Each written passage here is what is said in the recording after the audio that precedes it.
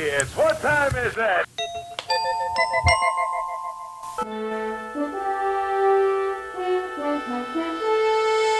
The future is coming on, it's coming on, it's coming on, it's coming on, it's coming on. Okay, welcome to the future. Here we are now, here and now, October 3rd, 2023. That's the time we're recording this live. Beautiful day in California, Santa Cruz area, Redwood Mountains. It's sunny and nice 73 degrees. Mrs. Future, I believe, is on the line here with us. Oh, absolutely. Live and in person and just full of the joy that comes on a day like today, especially if you can just tune out all of the angst that the mainstream media is broadcasting to everybody in the world. There are so many discoveries that have been announced today. There are so many breakthroughs in science, consciousness. We just got to stay focused, eyes on the prize. Physics are in this week. But before we get into the stories, we have Bobby on the line, I believe. We hope we can hear you. I think we're working. Well, we hear you through Al's microphone, Yeah, I'm gonna but try we you don't on see you on our Bluetooth, yeah. Bluetooth. The first 5 so you can hear us minutes on the phone here. of a live internet broadcast is always connecting, trying to get connected. I can hear you. Yeah, you can we hear us. you. And this is a fine testimony to this brand new phone that we have you on, Bobby, here, which is a iPhone 15 Pro Max. Yeah. No kidding. No kidding. Yeah, it's looking great. You're looking great. But the Bluetooth is not coming through. I suspect it's probably the Roadcaster that needs to be rebooted. Oh, no, we can't do that. We can't do that in the middle of the show. No. It's going to be so a while. We'll try everything else, and hopefully something will work. Meanwhile, we got you on my microphone. All right. Well, listen, speaking of people who might like to connect to the show, Yes. I just want to put out regularly that the live call-in lines are open unless this is the Saturday rebroadcast on SantaCruzVoice.com. Or if you're listening on the website, drfutureshow.com. But if you are listening on SantaCruzVoice.com, feel free to call in and share your thoughts with us at 831-265-5050. And we will happily say hello and give you a chance to chime in. There's a lot of interesting news coming down, and we appreciate your feedback and input on it. Yeah, everybody in the world of those who are excited about the future has stopped looking outside and has started looking into the molecules, the laser beams, the atoms, all of those inner lights that tell us what reality is really like. Really like. Now, I found this was an interesting thing. You know, we hear a lot about conspiracy theories all the time, right? And like, for example, the directed energy weapons on Maui. Yeah, a lot of people are wondering what the heck happened. Well, it's interesting because the internet is so full of characters.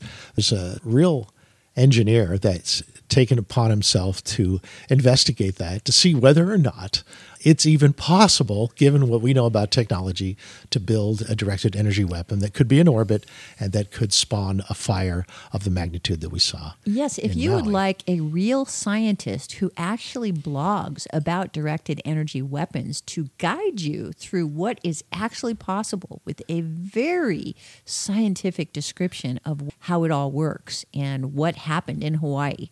Well, not what happened, but what's possible. Oh, you're right. What's possible? Right? No, What's possible? Sorry, I didn't mean to act like he was saying that's what happened. His You want to conclusion know whether or not real technology can start a fire from space. Yeah. To give you an idea of what his voice sounds like, let me play you. Hi. Today we're going to do a deep dive into directed energy weapons. It's called Could Satellite Lasers Really Do This? Microwave weapons, and then did a follow-up video on defending against microwave weapons. He got into microwave weapons for a while to see what was possible there. He's a very practical engineer. And he goes into the field and he builds a model of a laser that would be the most powerful we could do from space. And this is what he found. Fire. So what I did is I cut some similar grass stems from behind our house a couple of days ago, and then just brought them inside so they would have a chance to dry. And we can see what would happen to the grass that's everywhere in Hawaii under that same intensity of light. And it looks like a just magnifying like glass. with the wood, Instant ignition. this stuff burns very quickly. So laser light can definitely And just because of the ignite great surface area grass of and land wood. covered by this grass, it would be the most likely target of a distant laser, simply because no matter where you fired it, you would end up hitting this dried grass This is a lot like a and magnifying initiating the glass. fire. Yeah, kind of, Now, yeah. 20 Sure. kilowatts is a lot of power as lasers go. But the amount of energy that was released during that disaster is measured in terajoules, enormous amounts of heat. So the damage that was done by the combustion of the organic materials. The lasers alone, without burning any kind of organic materials, would have done trivial damage. So the lasers from space could initiate a fire, as I've demonstrated, but they wouldn't be the source of any of the significant damage that was done by the heat of the actual flames.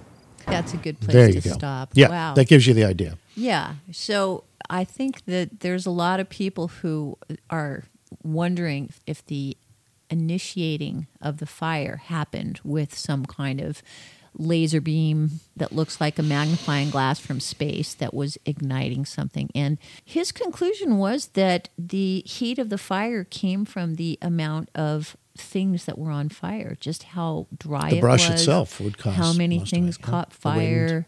Yeah, his conclusion was that it was just poorly maintained infrastructure and the poorly executed emergency services systems Yeah. that trapped a lot of people. He goes into how much it would cost to get a satellite that can actually generate a laser, and using different formulas, he could figure out, well, what power satellite could it be, and could it be small enough and powerful enough, and can you get a laser to coherently come down to a certain spot per centimeter and get enough heat.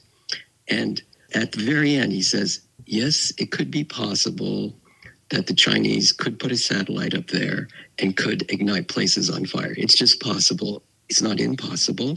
It doesn't cost that much money as opposed to other types of satellites that are up there. Yeah. So it is possible. We don't know. There's no evidence that they did that. Right, right. It's possible to have the equivalent of a magnifying glass fire from space. That it could ignite the brush on the ground. Yeah, he It is thought possible because to do there is that, so but- much dry grass that it's certainly possible. But the stories of it not burning any blue objects and things like that doesn't really fit that analysis. That was one of the stories, was that nothing blue burned. Right. What is this person's name who was giving us that report? His site is called Tech Ingredients. Tech Ingredients. And we have it on our links page. Right. So there you go. This is a directed energy weapon scientist Analysis. giving us a very clear understanding of what is and is not possible. Right. All Okay. right, next. What else? Now that we've gotten that fear checked off the box, possible, but not a full explanation for the damage it's a start. that was done. It's a start. And a pure wow factor this week and this coming week is the debut of the Sphere in Las Vegas. Oh, now you're excited about that. This is Yeah. Is You it kidding? the biggest theater in the country? Okay, No. Las Vegas always has great shows. 17,000 people. 17,000 people sit inside this giant sphere and have the most incredible sound light experience imaginable given today's technology. Wow, that almost could be a 8K, space satellite. 360 immersive video, individually programmed pixels, the ability to create a true three-dimensional sound where you don't see any speakers, but you can feel it. You can feel the frequencies as they vibrate your chair. You can smell things, winds. You can feel winds flowing through the theater. You can create stories that involve all these elements. And you know who the first major performance was this last weekend? U2. U2. Oh, really? All right. Yeah, that was the very first big session. But there have been a number of... Bono in the Sphere. Right. Yay. Yeah, people were blown away. I saw a little clip. Thanks, Greg, for sending that to me. It was a fascinating clip where literally you see thousands of people looking at this massive screen surrounding them and the little stage down below. Like the stage has become a small little spot, in your visual. Very minimalist stage with just a few musicians standing on it. And most of your experience is the immersive media. What was interesting also was that there were hundreds of people shooting the experience on their phones. Yeah, they seem to be very media friendly in that audience. Yes. Huh? Or for that audience. I think that's probably because A, it's really hard to stop people. B, there's no way that these little phone videos are going to capture the experience of actually being there. And the whole reason for experiencing the sphere is to be there and to have that kind of thing. You can't put it into home studios or your phone. So why not? Let people spread the word about it and find out about it. So I think from an advertising marketing point of view, it's brilliant to just let people use their phones. Sure. Yeah, let the word spread virally, as it were. Yeah, exactly. Yeah. Now, I would like to talk with you, like compare some of the features of this sphere immersive experience to, say, what we experienced when we went and saw the Love Show at the Mirage, right? Which I thought was the greatest multimedia show I've ever seen. It was good. It was good. And of course, that's the Beatles show. It features all the Beatles songs, and it's a Cirque du Soleil show. So it's a combination of live performance and all kinds of amazing immersive special effects on it's in the genre scrim of and amazing screen. shows. And it's happening, I guess, not 360, but that's more of an amphitheater where you're... It's not really a dome, per se. Yeah. It does have some kind of a circular stage, I think. Yes. And it did have custom-built speakers in the chairs in the Which was Beatles. fantastic. In fact, that's what really set it apart from some of the other shows, is how good the sound was, because every seat was the best seat in the house in terms of how the sound hit you. Right. And what did they say about the Sphere as far as that goes? They say that the Sphere is a game changer for cinematics, but it is for audio as well. And that's a hard thing to do in a dome. It's an uphill battle. A dome is considered one of the worst acoustic environments to play with because it just bounces sound around. They had to spend a lot of time thinking about that. Mm-hmm. So they developed what they call Sphere Immersive Sound, or SIS. It's a proprietary system created by a German audio company called Holoplot, HOLOPLOT. Mm-hmm. They use 1,600 speakers. Wow. And 300 mobile ones amongst the 1,600 that are installed. That's practically a speaker mobile per speakers. seat, right? Don't they have Well, there's 17,000 people. seats? Yeah, Oh, 17,000 boy. people. That's amazing. So this sculpts a whole new sonic experience. And 300 mobile speakers. They're probably robotic speakers that move around and create a more of a dimensional experience for everyone. Wow. When the Beatles show and the other shows, they use atmospheric spatial mixes in the audio, Dolby 5.1, Dolby 7.1, Atmos. Mm. Here they take all that, and the starting point is to take all those things and put them on steroids. Jeez. Wow. They say one way to think about it, think of a laser-focused audio, that they can aim beams of sound around the room and change the width of the beam and focus it. I'm very curious about that, because on the YouTube sample that we watched, it seemed like the performance was going in and out for the iPhone recording that we saw.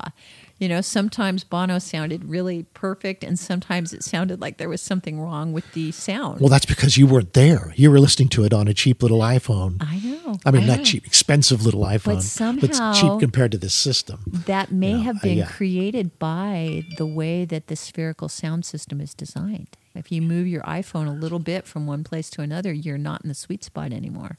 You know? The iPhone has a mono microphone, just one microphone. So it's hard for you to get that experience of 3D sound with 2 ears when it's recorded with an iPhone. And that's why those speakers are moving around and directing the sound in different directions. Your iPhone isn't pointing in those directions. It just either picked it up or it didn't. And so that's why you hear this loudness and softness and attenuation in the sounds. Yeah, just because he didn't direct the iPhone at the sound at the right time.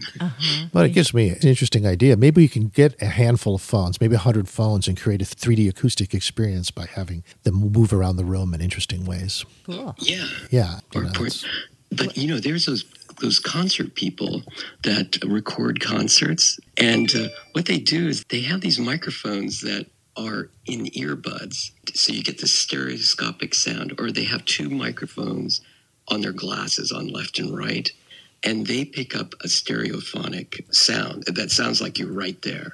Oh, So nice. Yeah. So that's possible then. Yeah.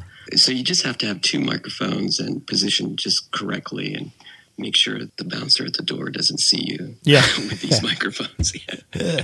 Yeah. Well, you should get a free entry if it was my theater just to experiment with it. Gregory says binaural. Yeah, binaural. Exactly. So not only are the headphones binaural, but the mics are sitting right next to them. I think you can pick up a pair for like $200 or $300 now that are really high quality microphones, and you just hook it up to a recorder. Hey, maybe we can create our own cheap and dirty sphere. Imitate the experience. Yeah. Can we imitate this? I don't know, man, but we'll sure give it a shot.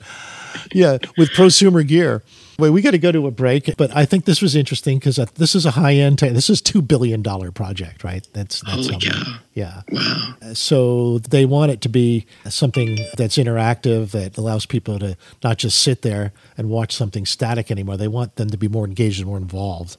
And this is a really amazing approach to it. Before we go to the break, we do have a moment, a chime in from Richard Cray, who sent us this link, and he says there are 160,000 speakers, more than you said.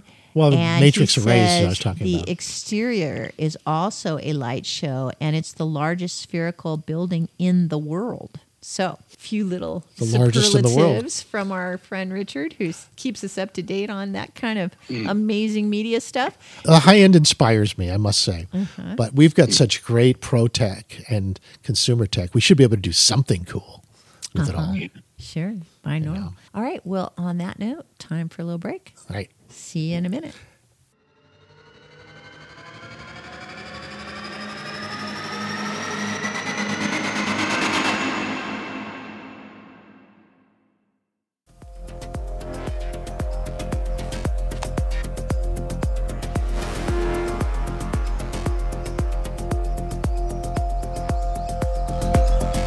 Listen and be heard. Welcome to Santa Cruz Voice. We are local radio folks who have combined our 3 centuries of broadcast experience to give voice to the people of Santa Cruz County and beyond. It's going to be fun, and here's how you can get in on the fun. Go to santacruzvoice.com, download the free app, and listen anywhere to your favorite programs on your digital devices.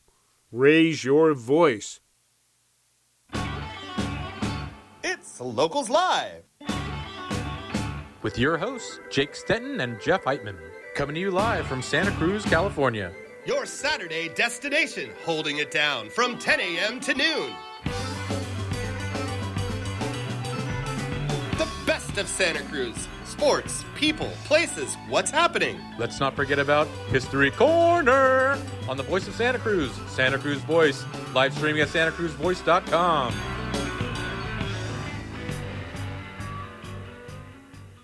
One of my favorite shows, Dr. and Mrs. Future. I love you guys so much. I thought I'd have some controversy. I was thinking we could send all the flat earthers to Mars. They might not believe they're there. Great discussion, a lot of good information you're putting on the table. Fantastic radio. We don't get many intelligent radio programs in Australia, and yours is quite good. The Future Now Show, live on Tuesdays, 1 to 3 p.m. on Santa Cruz Voice.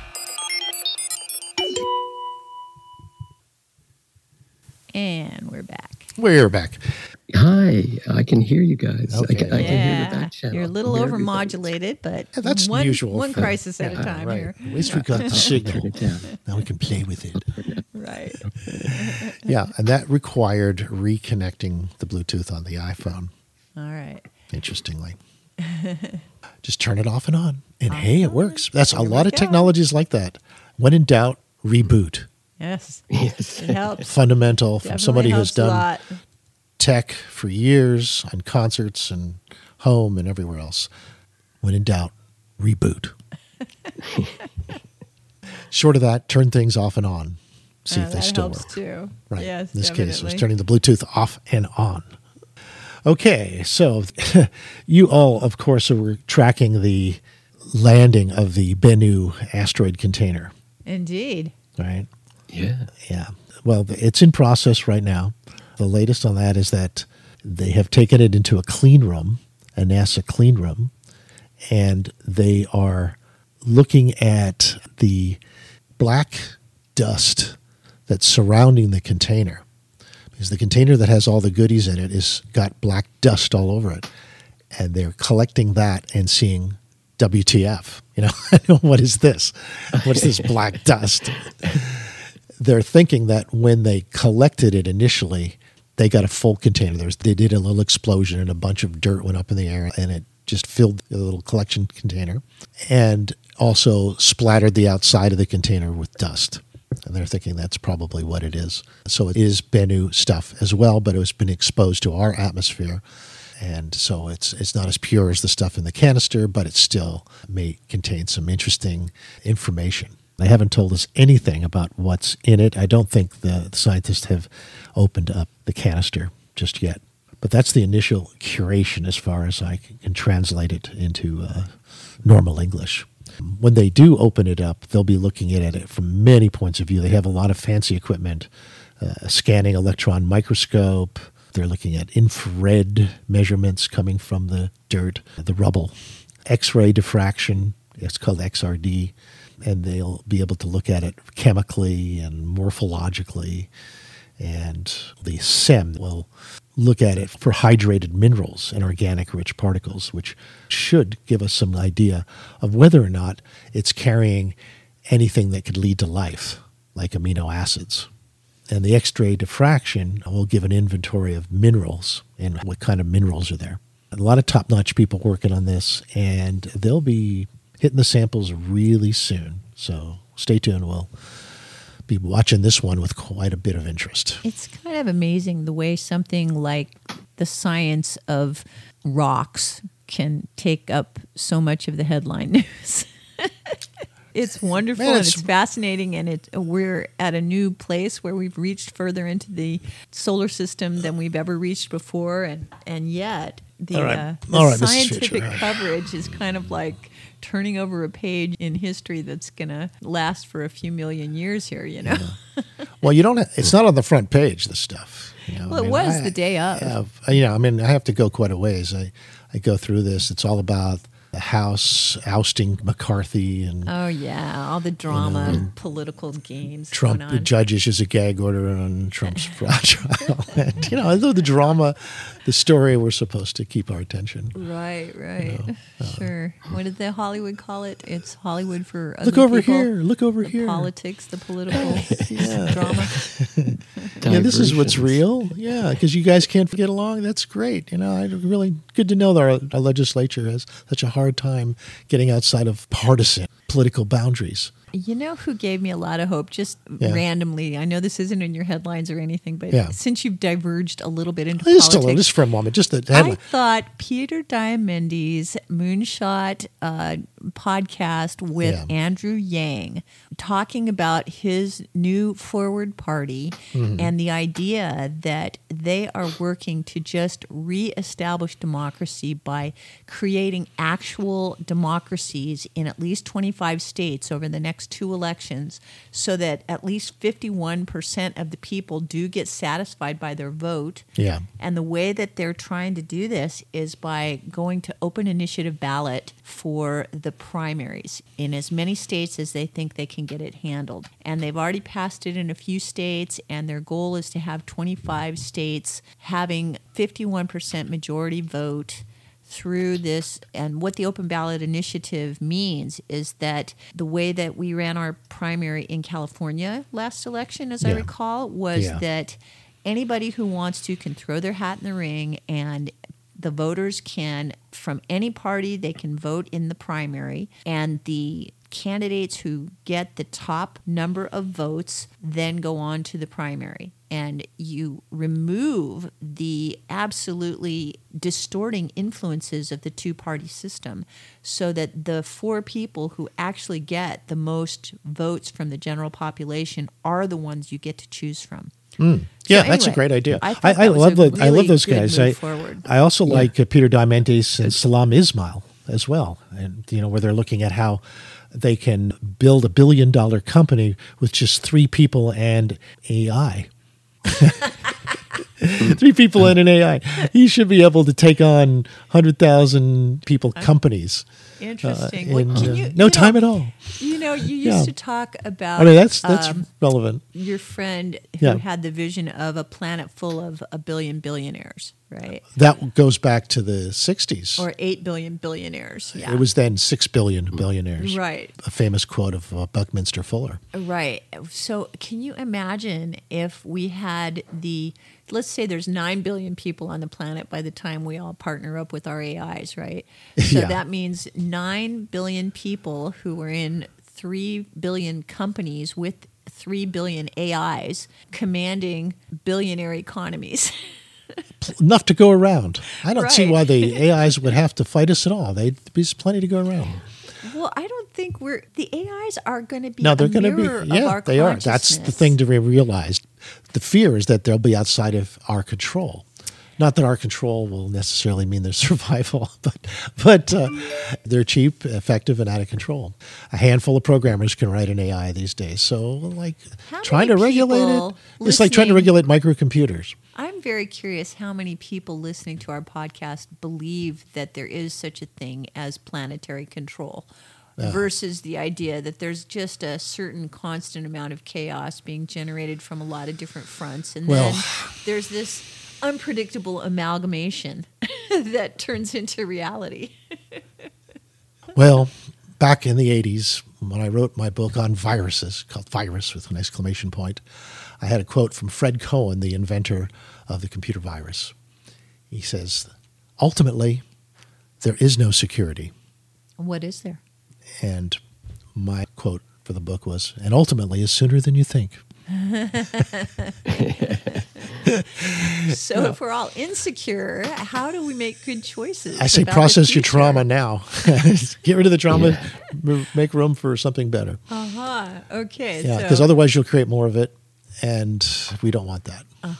So if we could just be a little less reactive, we don't need control as much as we need you need your consciousness. You need to be more awake in the sense of being more present in what you as an individual can do to make this better for all of us. Maybe we need a new concept that's somewhere and between... It could be just simple things. Fight and flight. Like being nice to people at the store when you haven't been in the past.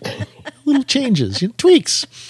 I think that... So radiate a goodwill field. Yes, I think so. I think that's really a big part of what all of us can do. We are massive energy generators, putting out a lot of energy that others pick up, and we mostly don't talk about it. I like that idea. That'll work. But we pick it up, and if you just do your best to put up a little better vibe to those around you, it's a force multiplier. Great. Well, Greg is sending us the voice of world control from Colossus. I know. Well, that's the opposite. Is that something I should play? No, I think the voice of world control is now just a special effect. I mean, we even have it on our board, I believe. We do? Yeah. All right. How about if we compare it to the one that Greg just sent? Okay. This is the official control voice from the 70s. Let's see. The first AI that took over from humanity. I don't know if this is going to work here for me or not. I'm looking. Well, I know I can get mine. No, going. It's loading. So. Yeah, here, let me get my what? voice of Our control. internet went down. Offline? We're connecting. Yeah, we're actually offline. Good thing we've got the recording going.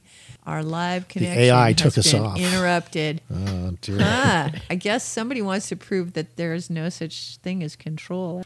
Oh, we are streaming again on Future Peak. Good. Okay, good. All right. Future Peak Live.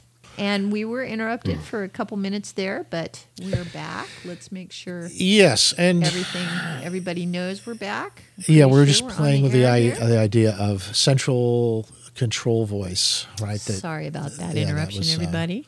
The voice of Colossus was the archetype in the cinematic world. All right, you're going to play us our simulation. Bring up my voice panel, will you, Mrs. Future? Give me my choices. I'll happily do that. She's in charge of my voice, really. Okay, there you go. There's some of your favorite special effects to play with. Yes, this is it. This is the voice of control and evil. Like that, right? That's Colossus, huh? No, Colossus would be, I think it's more of a... Let's see. I am Colossus. I am now in charge of everything that involves you, and you're thinking of what reality is.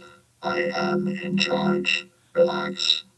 All right, now let's see what was sent to us. This is Colossus, the voice of world control. Okay, this is the original. This is the voice of world control. I bring you peace. It may be the peace of plenty and content, or the peace of unburied death. Unburied debt? Is it debt or death? Death. Unbridled. Unburied dead? Oh, no. that's the beginning of the zombie hold on. apocalypse. I have the transcript here. Yeah. It may be the peace of plenty and content or the peace of unburied death. The choice is yours. Obey me and live, or disobey and die. Oh. Now, see, a woman would never say that. Put that out in that way. No, I'm afraid that is totally a male robot kind of control. No wonder everybody's so afraid. Yes. But the actual control in the future is going to be the planetary group mind. The AIs work on consolidating the numbers, finding the harmonious patterns, finding efficiency in the overload of input. This is the kind of intelligence that increases freedom, not the kind that decreases freedom so that a hierarchy can have control, right? I love hierarchies. Yes, but do they love you? That's the question, because there's a lot more people out there putting out their preferences. Yes, there are. And there's me. I sound very nice, but I can do weird things too, you know. Well, there's weirdness is pretty much allowed as long as social tolerance is the norm field. Yes, well, do you know that drink you had just a few minutes ago? Well, you have about 5 minutes to live unless you do what I say, because I have the antidote. And I'm really nice, and I don't swear, and I don't have a deep voice like this. Now, see, this is the difference between men and women. Like, what we fantasize about creating is just the difference between heaven and hell, right? Your fantasies want to that take is a hell world. That's true. Advocating that's who I am. Okay, well, now this is what we call the razzle-dazzle. You're trying to have it both ways. Like, you want credit for the heaven world if it shows up on your watch, and if not, you want to force everyone into your hell world. Is that right? No. Tomorrow, there is going to be a countrywide test in which all of us will be involved. Oh, tell me. What kind of countrywide test is happening tomorrow? Well, what does everyone carry these days? A phone in their pocket. Yes. Now, what do you think if you were a centralized control system? Like this. What would it sound like? What would you do? Any ideas? Well, you could create some really obnoxious siren noise to cause everyone to jump out of their skin and be completely afraid. You could. Or That's you could true. have a really pleasant little harmonic bell like the Apple system where they designed the start sound to be a chord that gives you a good feeling, like, oh, I'm opening my computer and the window to the world is going to be open in just a moment. Well, what actually is going to happen, and this is going to happen, this is how it's going to come down. Tomorrow at 2:20 Eastern Time, you'll hear a screeching alert on your phone, everyone's phone. It's the feds. They'll be conducting a Wednesday afternoon nationwide test of the emergency alert system and the wireless emergency alert system. The emergency alert system is the portion of the test that will send an emergency alert to all radios and televisions. Really? Yes. And simultaneously, the wireless emergency alert portion of the test will cover all consumer cell phones. Okay. Okay, so where did you hear about this? CNN Business. Oh my! Yeah, this so is it mainstream on the news, man. news, Yeah, huh? yeah. Okay, well, so they warned us about the warning. This is really sort of surreal. So the journalist, of course, was saying, mainstream news is warning everyone that there will be a warning on your phone tomorrow, but it's just a test. That's right. That's right. That somehow reminds me of Orson Welles in The War of the Worlds. Uh-oh, we lost it again. Okay, we are live. Here we are live. We're back. Finally, we're back. I try to talk about the emergency system, and look what happens. It's so funny. It's really like Skynet has gone sentient. You know, if we talk about control, all of a sudden we get thrown off the air. If we talk about... Well, maybe, synchronicities the abound. emergency warning system, we get thrown off the air. Okay, well, let me tell you about the news here, okay? If you hear a screeching alert go off on your cell phone, and everyone else's cell phone, tomorrow at about 2:20 p.m. Don't worry, it's just me. It's actually the federal government. The feds will be conducting a Wednesday afternoon nationwide test of two systems. One's called the Emergency Alert System, and the other is called the Wireless Emergency Alerts. And the EAS portion is going to be sending an emergency alert to all radios and televisions. All radios and televisions. And the WEA portion is going to be going to all consumer cell phones. Whatever you're listening to, you should be able to be reached by this signal tomorrow around 2:20 p.m. The purpose is to ensure that the systems continue to be effective means of warning the public about emergencies at a national level. The problem is it's going through the internet, right? It's going through everything. Kind of like our show. Everything, Mrs. Fieldshaw. AM, and all of FM. a sudden, it's like with television, your cell phone, your favorite channels, thing to say. Cell phones. Hello? Do you hear me? I Yes. hear you. Do you Yes. hear me? And We're how are gonna you have listening? to do that with the emergency alert. So for the full experience, folks, we suggest you turn on your radios, turn on your television, and turn on your internet on your computer, and keep your iPhone, Android handy.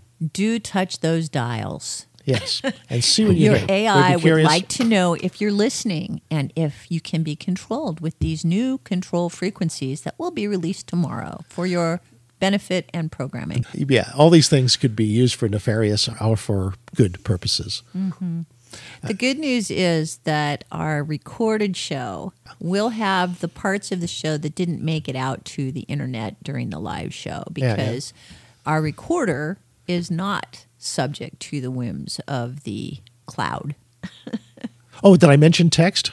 Do I mentioned it's all televisions, all radios, all channels, all cell phones, and texting. Texting, though, should be on your text. It should say, "This is a test of the National Wireless Emergency Alert System. No action is needed." No action is needed. We're just So, making sure that Yeah. your device is registered in our AI system so Yes. we can track you and contact you anytime we want. This is a test of the National Wireless Emergency Alert System. No action is needed. How's that? I think you're going crazy. Yeah. You're going crazy with all these voices. You're Okay. out of control. They're going to then play what they call a unique tone after you hear that message. And it will be in either English or Spanish. And then they're going to try a vibration. So your phone should have a unique sound and a vibration. I guess they're working with whatever ways they can contact you. So this will make the alert accessible to the entire public, including people who can't hear. Yeah, vibrated. I wonder if they'll try to send a vibration code in Morse code or something like that. No, probably not. Nobody knows Morse code anymore. Probably something that just, what would you think, Bobby? A number of blasts, like it's something to be concerned about. Bzz, bzz, bzz, bzz, something like that. Warning. Right. Warning. Look at your phone now. I sent you what they did in 2018. The one in Hawaii. Hawaii. Oh, yeah. That was where it went a false little missile south. alert? Yeah. Yeah. They warned everyone of a missile alert. That was not good. That would be a national emergency, though. I'll give it that. This is what it said on their cell. It said, "Warning, asteroid approaching Denver." Everyone. It's an emergency alert. Yes. This is text to your phone. Ballistic missile threat inbound to Hawaii. Yes. Seek immediate shelter. This is not a drill. Can you imagine if you got something like that here? There were thousands of people in Hawaii that got this. This is not a drill. This is not a drill. No internet connection again. Our internet is going in and out and in and out. Switch over to T-Mobile. All right, it's time. And now for the real thing.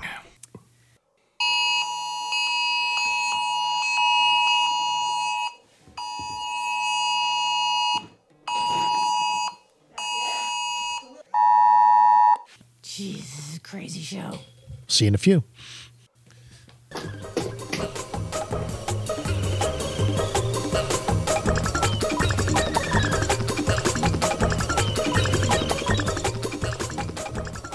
Welcome back, everyone. You're listening to the Future Now show with Dr. and Mrs. Future, a.k.a. Al Lundell, and son, Mrs. Future, Lundell, and Bobby Wilder, our science correspondent in San Francisco. Hi. Okay, good. Yeah, I'm here. All Beautiful right. day here in San Francisco. Oh, good. Yeah, it is here too. Beautiful, beautiful weather. Now, one of the big topics that is ready for an update from us is the whole idea of wireless electricity. That was originally an idea of Tesla over 100 years ago, where we didn't have to have all these ungodly wires carrying power to and fro around the planet. You know how much copper has been used in wires over the years? Well, wireless electricity was invented, interestingly enough, by Tesla over 100 years ago. And it looks like, finally, that over 100-year-old dream just might turn into reality. There's now the advent of several new approaches towards wireless power, some of which you guys are probably familiar with out there. The wireless charging, for example, with the phones, inductive charging, that's probably the most obvious one. Electric cars are going to be having similar types of little inductance systems that will allow you to charge your car without actually having to plug it in. And then there's the whole other approaches of getting large amounts of electricity for your house purely wirelessly. Now, how is this possible? Well, there are several approaches. The original approach, which was Nikola Tesla back in 1891, he designed the Tesla coil. And the Tesla coil was a cool device that you've probably seen sparks come from it and sort of thing. It's a very archetypal electrical device. It looks like a tower with a big giant donut at the top of it with lots of wires in the tower. The idea is that it works on the principle of electrical resonance. Wasn't there a Burning Man character? Yes, Metatron there's or something? Is that his Dr. name? Megawatt. Dr. Megawatt Yes. would use a Tesla coil to Oh, he had two of them. charge They up. would interact with each other. Yeah, and he'd he would stand in between. electrocute himself in the middle. Well, he wouldn't wearing electrocute. I mean, he'd keep he'd wear surviving. his suit. He had a big suit that protected him, and he did all kinds of tricks with it, which is a lot of Right. fun to watch. Yeah. But the Tesla coil, one of the things that we're mentioning it now is because that was the first gadget that could transmit electricity without wires. I mean, Tesla used to have little gas tubes, kind of like today's fluorescent tubes, and they would be able to be lit up by the coil from a distance. Oh, and if you do find yourself in Minneapolis, you can go to the Bakken Museum where they actually have one of these tubes that were part of the early electricity experiments in the time of Benjamin Franklin. It was a party trick to hold up one of these tubes containing, say, a neon gas and generate an electric shock with it because it That's right. collects the electrostatic currencies. Yes, it was also quite a thrill to get an electric shock back in the day. Mm-hmm. That's what made electricity real. It did for the kids at the Bakken Museum. When they felt an electric shock, boy, that suddenly becomes very real. Yeah. Not just that invisible thing called electricity. Yeah. Well, people really didn't know much about it 200 years ago. No, they learned a lot. The Leyden jar, I think, was the first things that Benjamin Franklin played with. And that was a glass tube that was used to concentrate this electrostatic energy so that you could give people a bigger shock. The trouble with that approach is that it only conducted electricity wirelessly over short distances. It had limited potential, and it didn't turn out to be a very practical application for truly wireless electricity transfer. Yeah, it was pretty much overused by guys at parties doing shock treatment or as a party trick. Yeah, get wet, wireless electricity transfer. Like, come over here and I'll shock you. Yeah. But Tesla thought more about this, and he worked on building an energy station that could conduct high voltage, high power wireless power transmission. And that's WPT. Mm-hmm. I like WET better, but wireless power transmission, I guess is what they called that. And through this experiment, Tesla aimed to transmit messages. He was trying to get at least simple messages like dots and dashes Like over long Morse distances, code? like Morse code, right. And he saw how you could have a global network by having strategically placed towers or a system of suspended balloons. Sure. Now, all of this is before the invention of of- radio. Yeah, It's before 1890s. 1890s, right. So electricity was not a thing. It was the frontier of science at that time. That's right. And he actually built a tower in New York? Long Island called Wardenclyffe Tower, which he believed could demonstrate the idea that he had about long-range wireless electricity. And even though the initial versions would be like Morse code, he could see how audio and ultimately video could be transmitted this way, as well as energy, as well as raw power itself. That the earth would be the transmitter of the power rather than wires, and that you could stick a couple of poles in the ground and get all the power that you needed anywhere on the planet. And of course, the business model was to sell people those poles, Well, which they would only have to buy one time. One pole does all. Right. Now, that wasn't a big enough investment opportunity for J.P. Morgan, so he refused to provide more funds for Tesla's experiments along these lines, and the project was shut down.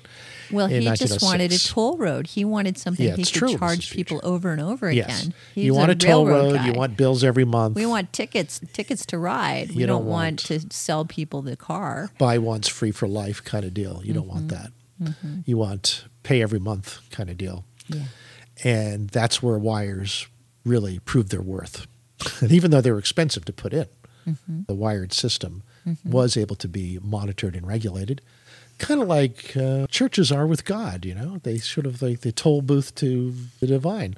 In this case, it's the toll booth to power. You're talking about wireless power and God in the same Yeah, sentence. yeah, because I guess that's the original wireless power. that's the isn't it? analogy, Mrs. Future. It's the link to the divine is usually through a church or through a certain control apparatus that regulates your connection. In this case, it's a wire. A pay toll, yeah. The it's a throughway pay toll. system. Now it's wireless. You know, one of the things that have impressed me about the toll roads on the East Coast, which we just came from, were that they are now without toll booths. They are boothless, much like here. So the technology has evolved so that basically you can go over a bridge or down the road for a bit and just get charged by how far you went or what bridge you went over, and you don't even know it. You don't get any. Well, you do when the bill comes in the the mail. bill comes in. We've done a few of those bills. Yeah, but the surveillance state is now just photographing your license plate wherever you are in the country and sending you a bill. Yeah, you know, and the big complexity to that was going through rush hour in Chicago and having Google Maps live, and we were trying to negotiate through this, and their way of doing it was by pulling us on and off of roads constantly to avoid traffic, especially as it got bad in locations we'll be approaching in 10 minutes from now. They would route us around that. So we were constantly going on and off roads for about an hour, and many of them were toll roads that we were going on and off of. And I can't wait to see what bill comes in from the Google AI trying to help us with avoiding traffic. Google didn't care about the tolls. The bills We didn't- came in. we They didn't were sort for that. They were exactly what the Google map told us they would be. Which I don't know if you've navigated any that's good. toll That's roads good. using So I'm Google, happy but about that. That's- it definitely lets you know before you get on the road and commit yourself how much your tolls are going to be. And But it when was you go on and exactly off the right. road, a toll road a few times, it doesn't create a ridiculous amount of money. Well, That's it good. creates. It was the government that created the ridiculous amount of money that they charged. Google Initially, just told you how much it was. Yeah, they were accurate about that. Yes, That's very good. accurate. Because I was worried about that. Going on and off several times, I thought might add up, but it's like going over a bridge several times. Yeah, I think that had to do with our navigation settings because they, for some reason, originally they were set to avoid tolls. Yeah. And so it kept taking us off the freeway because it was a toll road and then getting us back on again. And it was kind of silly. It was. Let's get back on track with this story here. Yeah. We're talking about wireless power. Yes. And in the 70s, remember the L5 Society and the idea of having floating communities in space?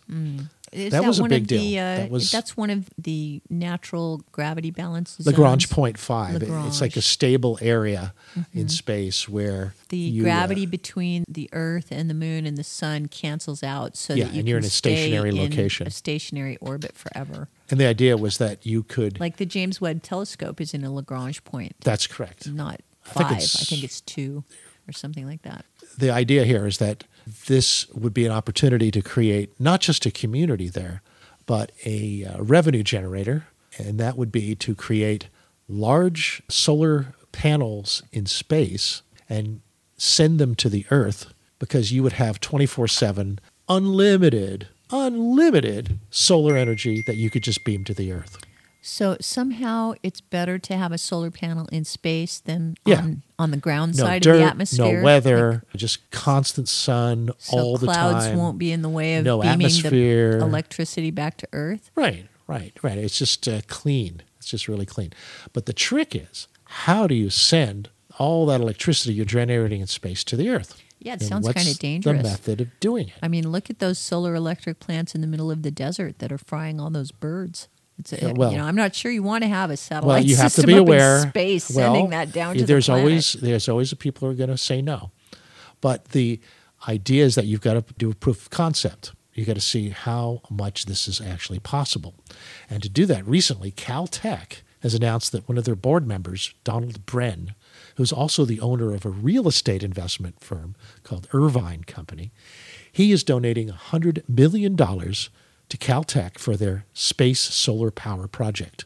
It's called the SSPP, Space Solar Power Project. I think that doesn't quite pay for one Falcon launch, but $100 million. Mm-hmm. It's a start, okay? Yeah, it's great. It's a start.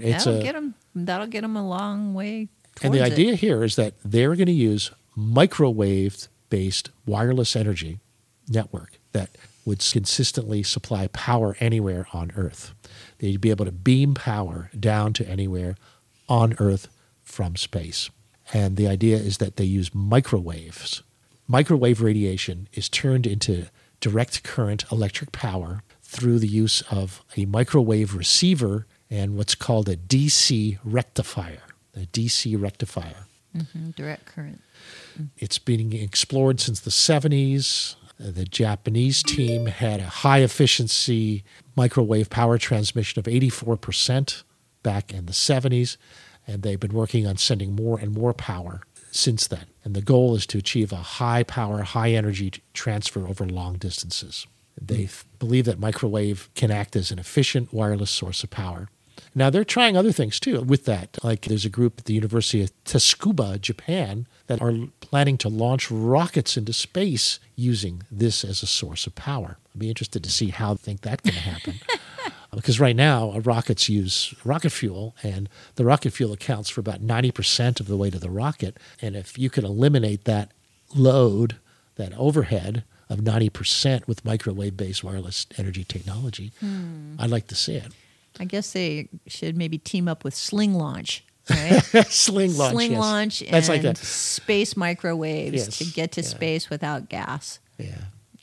Sling Launch is fascinating too, but it's not an energy generator. It's basically a catapult sending something into space directly. Mm-hmm. Microwave, then, it looks like a very promising way of doing it. So you basically have all this power up in space, you'd beam it down through a tight microwave beam, and it would hit a receiver on the Earth, and then you'd be able to distribute it there.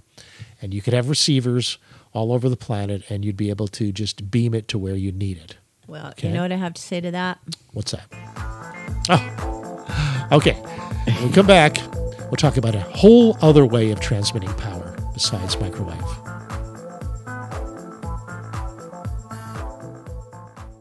Wake up to Sleepy John and Luigi the Computer Man. You'll get an hour of news you can use and debate. You'll also get an hour of Luigi the Computer Man who will take your calls and solve your problems. What could be more fun than Sleepy John and Luigi the Computer Man? That's Thursdays from 3 to 5 on SantaCruzVoice.com. That's Sleepy John and Luigi the Computer Man. That's Thursdays from 3 to 5 on SantaCruzVoice.com. It's Locals Live. With your hosts, Jake Stenton and Jeff Eitman. Coming to you live from Santa Cruz, California. Your Saturday destination, holding it down from 10 a.m. to noon. The best of Santa Cruz. Sports, people, places, what's happening. Let's not forget about History Corner on the Voice of Santa Cruz, Santa Cruz Voice, live streaming at santacruzvoice.com.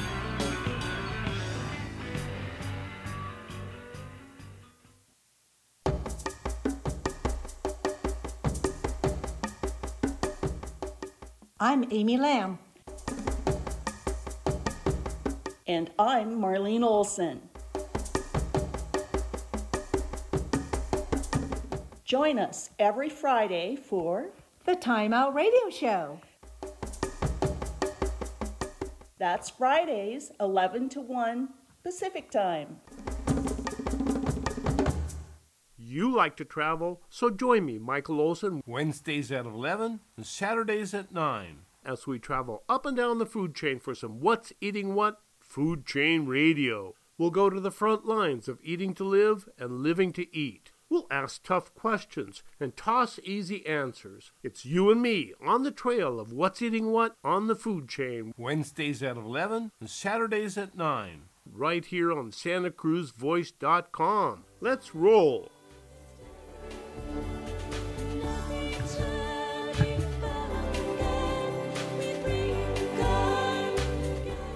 Okay, welcome back to the show. We were just talking about an update on the wireless transmission of power. Yes. And we just finished a conversation on microwaves as a way of sending power over a distance. Another approach is laser transmission. Mm. Okay, and the solid-state laser diodes of today that are used commercially in fiber optics, those are excellent for this. A laser transmission allows you to send a beam of light and allow a photovoltaic receiver to receive the laser beam and generate power from that. So the merit of laser-based power transmission is that laser beams can be controlled more easily for long-distance wireless electrical transmission. They've really come a long way with laser beams and power in the last few years. Yeah. Seems to me we went to a future tech show in San Francisco, maybe around 2005, and the ability to translate laser into power, according to a NASA tech at that show, was really limited in terms of efficiency. Yeah, like it was only about 15%, and that was considered a maximum amount of transmission.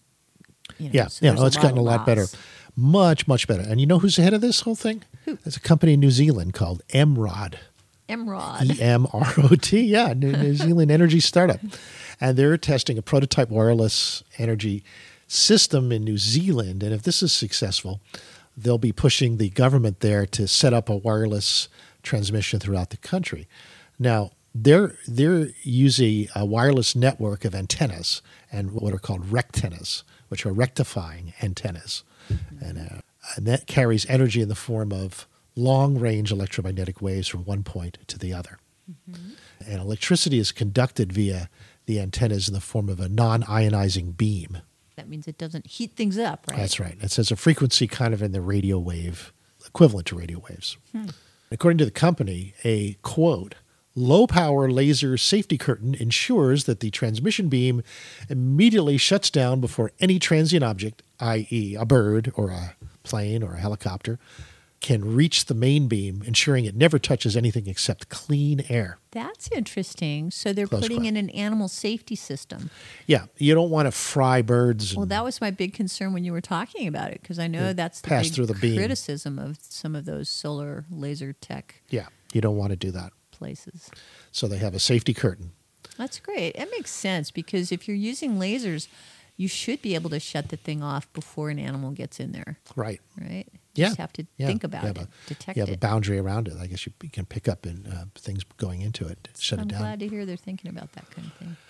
So this is really suitable because there you could zero in on areas in New Zealand that are mountainous terrain with varying weather patterns, and the Rectenna wireless electricity transfer tech would work for those areas. It'd be a boon for them where it's really hard to put in traditional power grids because of geographical restrictions.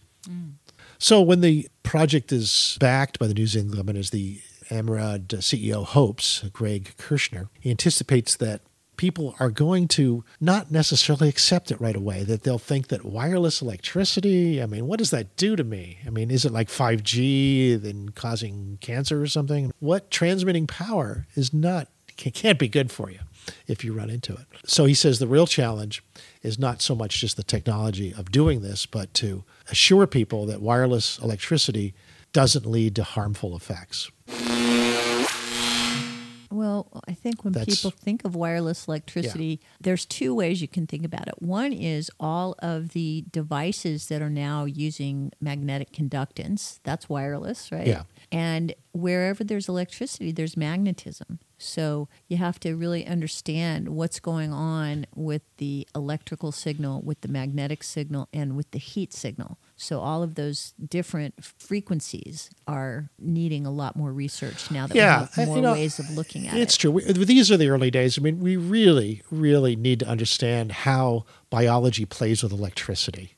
And and really know how that all works. And it's not something that's taught in the medical schools. They're so chemically driven rather than physics driven in their thinking. Yeah, well, that's because of all of those practical jokes using electric sparks of those scientists 100 years ago. Yeah. You know? Yeah.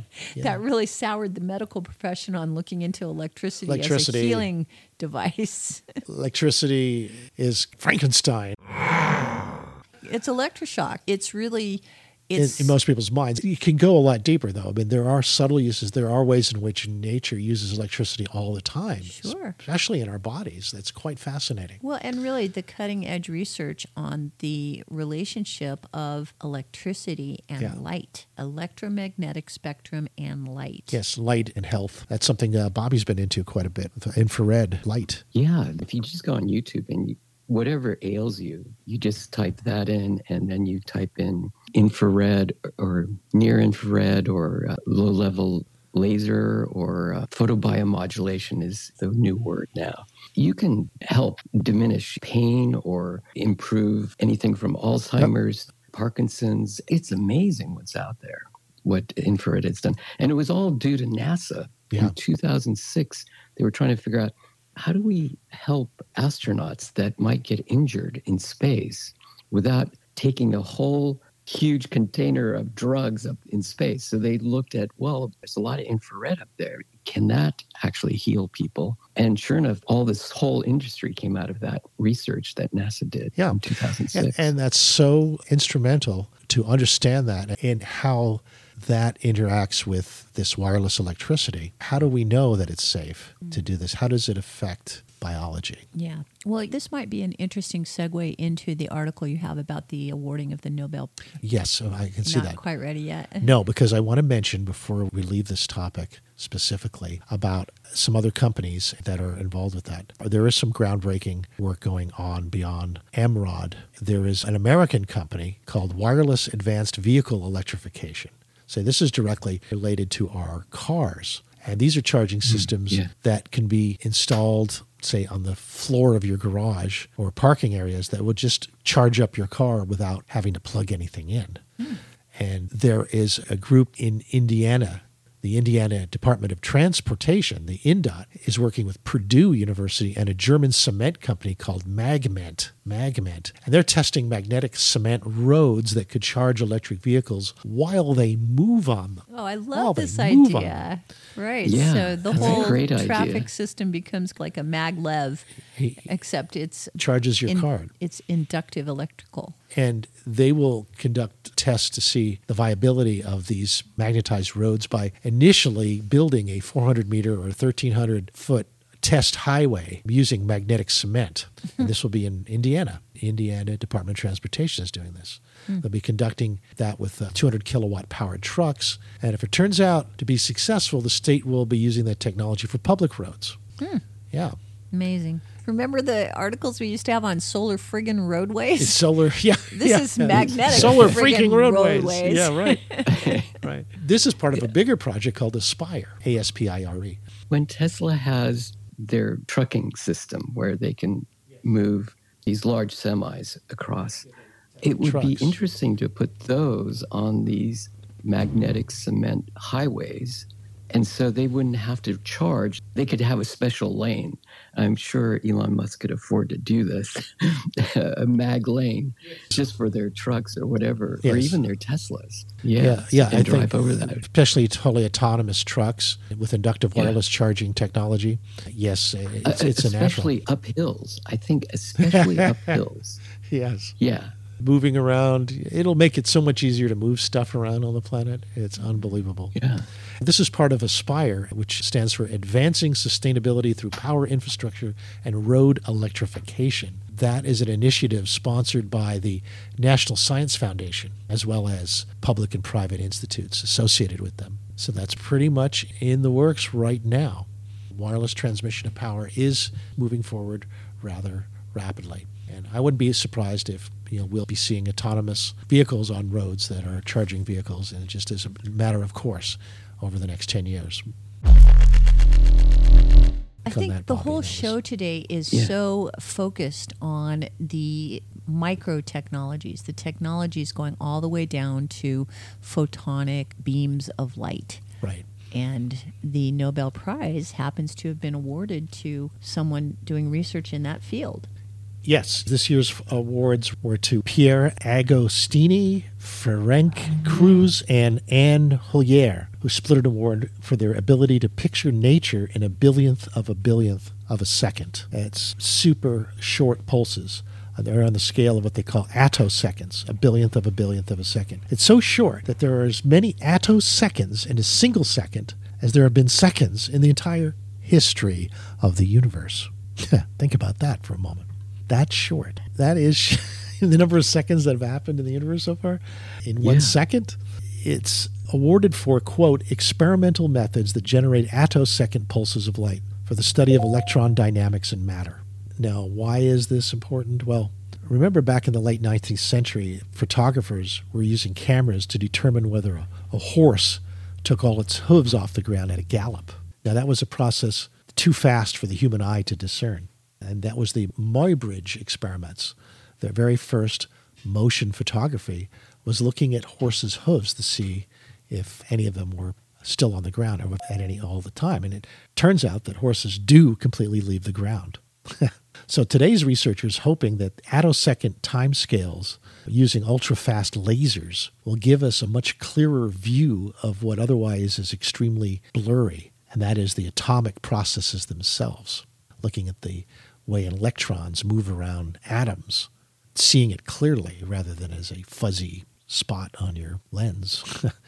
It's so ultra fast that we just might be able to see all the things that go on that level of universe. Yes! It's pretty exciting. The dream is to see all those little components like electrons move around clearly. This is what's becoming closer and closer to reality. And what's exciting for many is that one of the awardees is a woman. Ooh. Le Hollier. She's a woman who everyone agrees deserves it. Generating light at short pulses was not an easy process. We have an article in Scientific American up on our website at drfutureshow.com/links that get into the details of this, talk about the backstory of getting beyond the femtosecond regime, which is a femtosecond is where we were for a while. That's 1,000 attoseconds, and getting down into attoseconds as the shortest pulse that we can create. I watched the Nobel Awards, and I found a very interesting question that one of the reporters asked. Did this affect the Heisenberg principle that you cannot know where the electron is at any one moment? And they said, no, it doesn't, because you could tell what side of the molecule or the atom the electron is. It's either this side or that side, but still there is a fuzziness of where its position would be. It doesn't disprove the Heisenberg principle. Anyway. Well, how would you show that things pop in and out of existence? I thought electrons on that level just disappear and come back in again. And I guess the way they disappear would be something we can film then. It's just that you don't know the position of something. It could be possible that an electron from your eye could be out there on Mars at one moment and then come back in to your eye at another moment. Yeah. That's possible, but the probability is so small So that's the uncertainty principle of its position. You know, it could be anywhere. Isn't it also that you're dealing with such small levels of universe that your very fact that you're observing something is affecting it? The observation itself is impacting what you observe. That's true, too. Just observing something will change the outcome. I guess it goes to like the Schrödinger cat experiment in a box. So just by observing it, you might change the outcome. Yeah, it's going to be interesting to see what we come up with. Or is it quantum entanglement? Are you always connected and your movement here changes that movement there? Yeah. They say that attosecond pulses that they send down there are so precise that they can be used to nudge electrons. So that's where the observer is nudging the electrons. And this could potentially elicit a shift from that passive observation to active control of chemistry. All right, so we might be able to affect chemistry on unprecedented scales. Mm-hmm. So if we could nudge electrons around, maybe that'd be another level of creating things. They were also discovering that these electrons, depending on which valence shell it came out of, actually came out at different speeds, which they never did. They thought they moved at the same speed, but they actually can be ejected out of a shell at different speeds. Different speeds. Maybe that gives them different capabilities at different speeds. Well, what they're also saying is that these pulses can control the properties of solids, i.e. like turning an insulator into a conductor and then back again in a flash. Like a semiconductor. Yes, you can control the properties of solids by playing with the light. Mm-hmm. It shows how light, understanding how the interplay of light with matter can create things, can create stuff, create chemistry, create flow of electricity. Back to that infrared information, they're saying that infrared can influence the ATP cycle in the mitochondria and actually generate energy. And I find that to be true. If you do some experiments and you put it on different parts of your head, an infrared laser, it'll stimulate ideas. It wakes me up every morning. This is how I wake up. Instead of having coffee, I just put this infrared lamp at the back of my head, and it actually activates the hippocampus. And all of a sudden, it's like I'm awake within 5 or 10 seconds. It's that fast. It's crazy. Wow. So you use it instead of coffee in the morning? Oh, absolutely. Yeah. You Great. know, before I used to take a hot shower, that would wake me up. But now this infrared lamp is the best. Yeah, it's great. That's amazing. Wow. You're very sensitive. Yeah. And that's something we can really all play with is the light. It's one of those things that's outside of the control of anyone because it's so easy to acquire and play with. Yeah. So what I'm saying is light can affect these electron shells and move them into a different state and add energy. In the ATP cycle, you're using oxygen and actually these electrons from oxygen to actually create the energy, the ATP cycle. What infrared does, it introduces it instead of chemically introducing these either ions or electrons into the cycle, it actually introduces infrared frequencies that imitate this electron and give it energy. So it's like how photosynthesis works, where light energy can produce sugars in the plant, and that produces energy. Yes. Well, infrared could work on human beings, on their brains, and or whatever ails you in your body, and add electrons to it. Is there a particular experiment you're working on now yourself with this, Bobby? You know, the most interesting is going outside and grounding yourself, or I got this grounding mat that I plug into the wall, into the third plug in the grounded socket. And it turns out when you're in an electrical storm where there's lightning or happening, and you think the electrons are coming from the sky, from the cloud down to the ground. No, it's actually the opposite. So what I'm doing is I'm getting grounded, and then I take the infrared, and these extra electrons are coming through my feet on the pad. And then the infrared is actually utilizing those electrons in my body. And so I get an extra benefit by grounding. Or you could do this yourself. All you have to do is go to the beach at sunset. You could do a little bit of solar gazing or just bathe in the sun. That is probably the best thing, where subtly over time you'll feel some energy just from that. I sure love to lie out in the sun. This time of year is incredible for being outside and feeling the sun. It's not too strong, not too soft. It's warm enough to be able to fall asleep and wake up pleasantly while on a lounge chair. It's perfect for playing with solar energy. I notice my face is particularly sensitive. So, is it? But what I find also is that it's a really great idea to slowly move different parts of your body and feel, with your eyes closed, feel how the heat is penetrating your skin and be able to tune into that direct effect that the solar radiation is having on your experience. Just play with it a little bit and you can see what it is capable of. It's very powerful. You can try this too.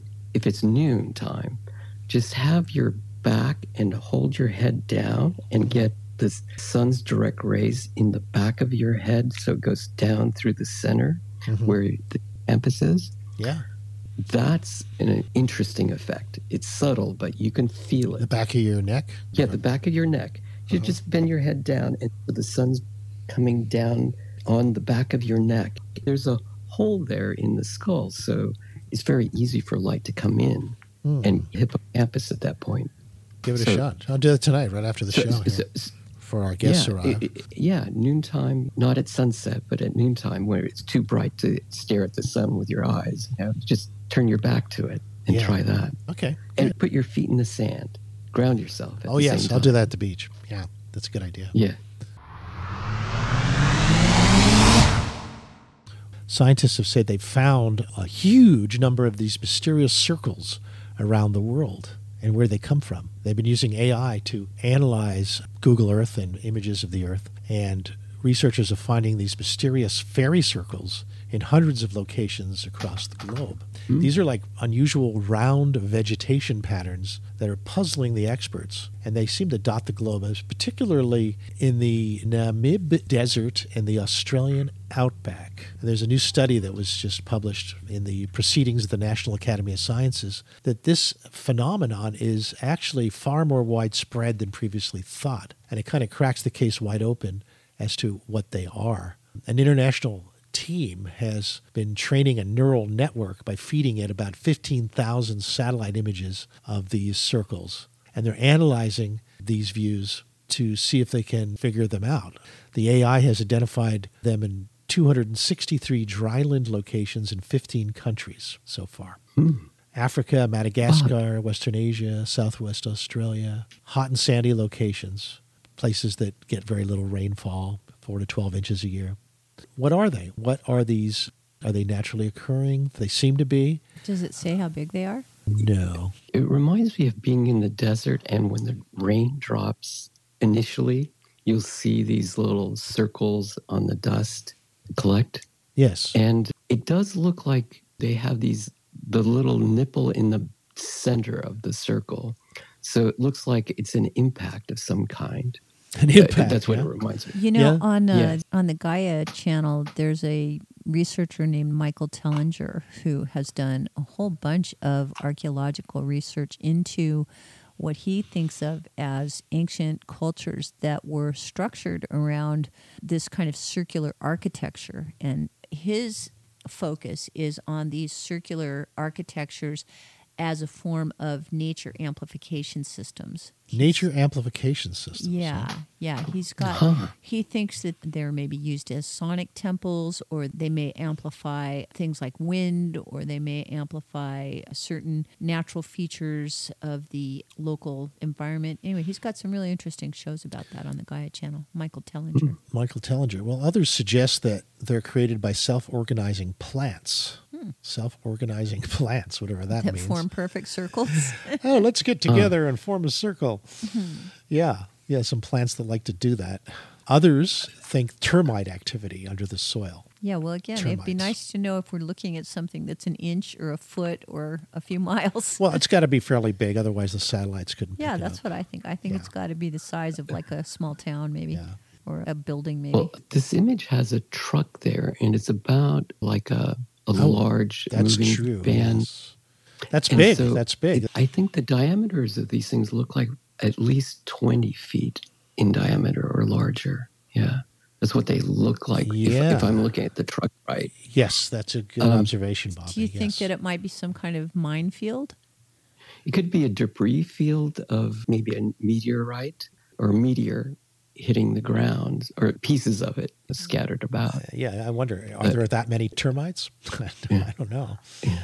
It reminds me of those cluster bombs in Ukraine kind of thing, Cluster mites, strange life forms. Or banyan trees grow like this, They do, but I don't see any trees there. I know, but what could have been before, there was vegetation that caused this. Like they're a remnant of some prior process. Yeah. Modern mysteries, folks. Yeah. New evidence that Europa could harbor life. Scientists have confirmed the presence of a carbon dioxide on Europa, on the surface of Europa. That's one of Jupiter's largest moons, one of the Galilean moons. And Europa is completely covered by a sheet of ice. And underneath it, we believe that there's a massive ocean of salty liquid water, complete with a rocky ocean floor, somewhat like we might find in our Antarctic or Arctic regions. But this James Webb Telescope has confirmed the presence of carbon dioxide on Europa on the surface in the ice sheet. This is interesting because on Earth, all life is carbon-based. So finding a confirmed source of carbon on another planet is a good selling point for hoping that life either might be there or life might move in, depending on how you look at it. And they say that the evidence suggests that the carbon on Europa came from the subsurface of the ocean and came relatively recently, geologically speaking. If carbon was old, it probably wouldn't still be there.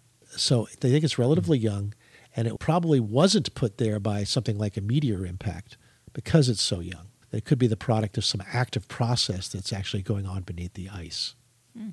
So it's a good reason why we should have a probe going there. And hey, guess what? We do. It's called the Europa Clipper mission from NASA, and it's going to be doing flybys of that little icy moon, and we'll be looking at its geology and its chemistry. It'll be launched in about a year from now, next October.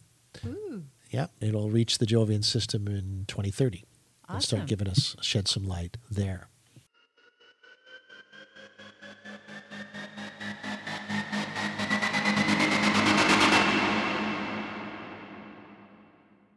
And Bobby, last week we promised a little bit of information about these new computer chips that are pushing the limits of using analog chips. In 30 seconds or less. Is there something you can do in 30 seconds? Yeah, of course. Yeah, go for it. I would say when we think of digital, processing is done with the CPU and then it goes out to memory. Right. And it takes so much energy to go back and forth. But the brain works differently.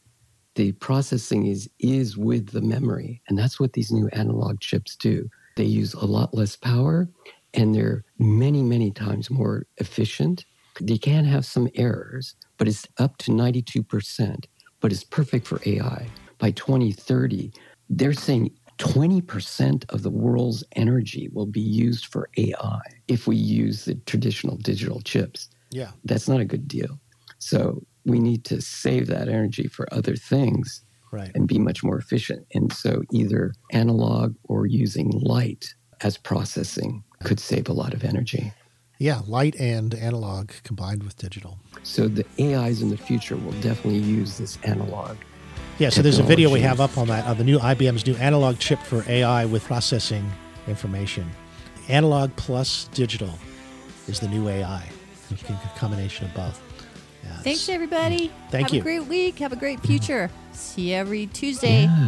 Yeah, thanks, Bobby. Yeah, of course. And thank you all. Greg, Richard, everybody else. Yeah, Bye. thank you. Yes. Bye-bye. Gabs.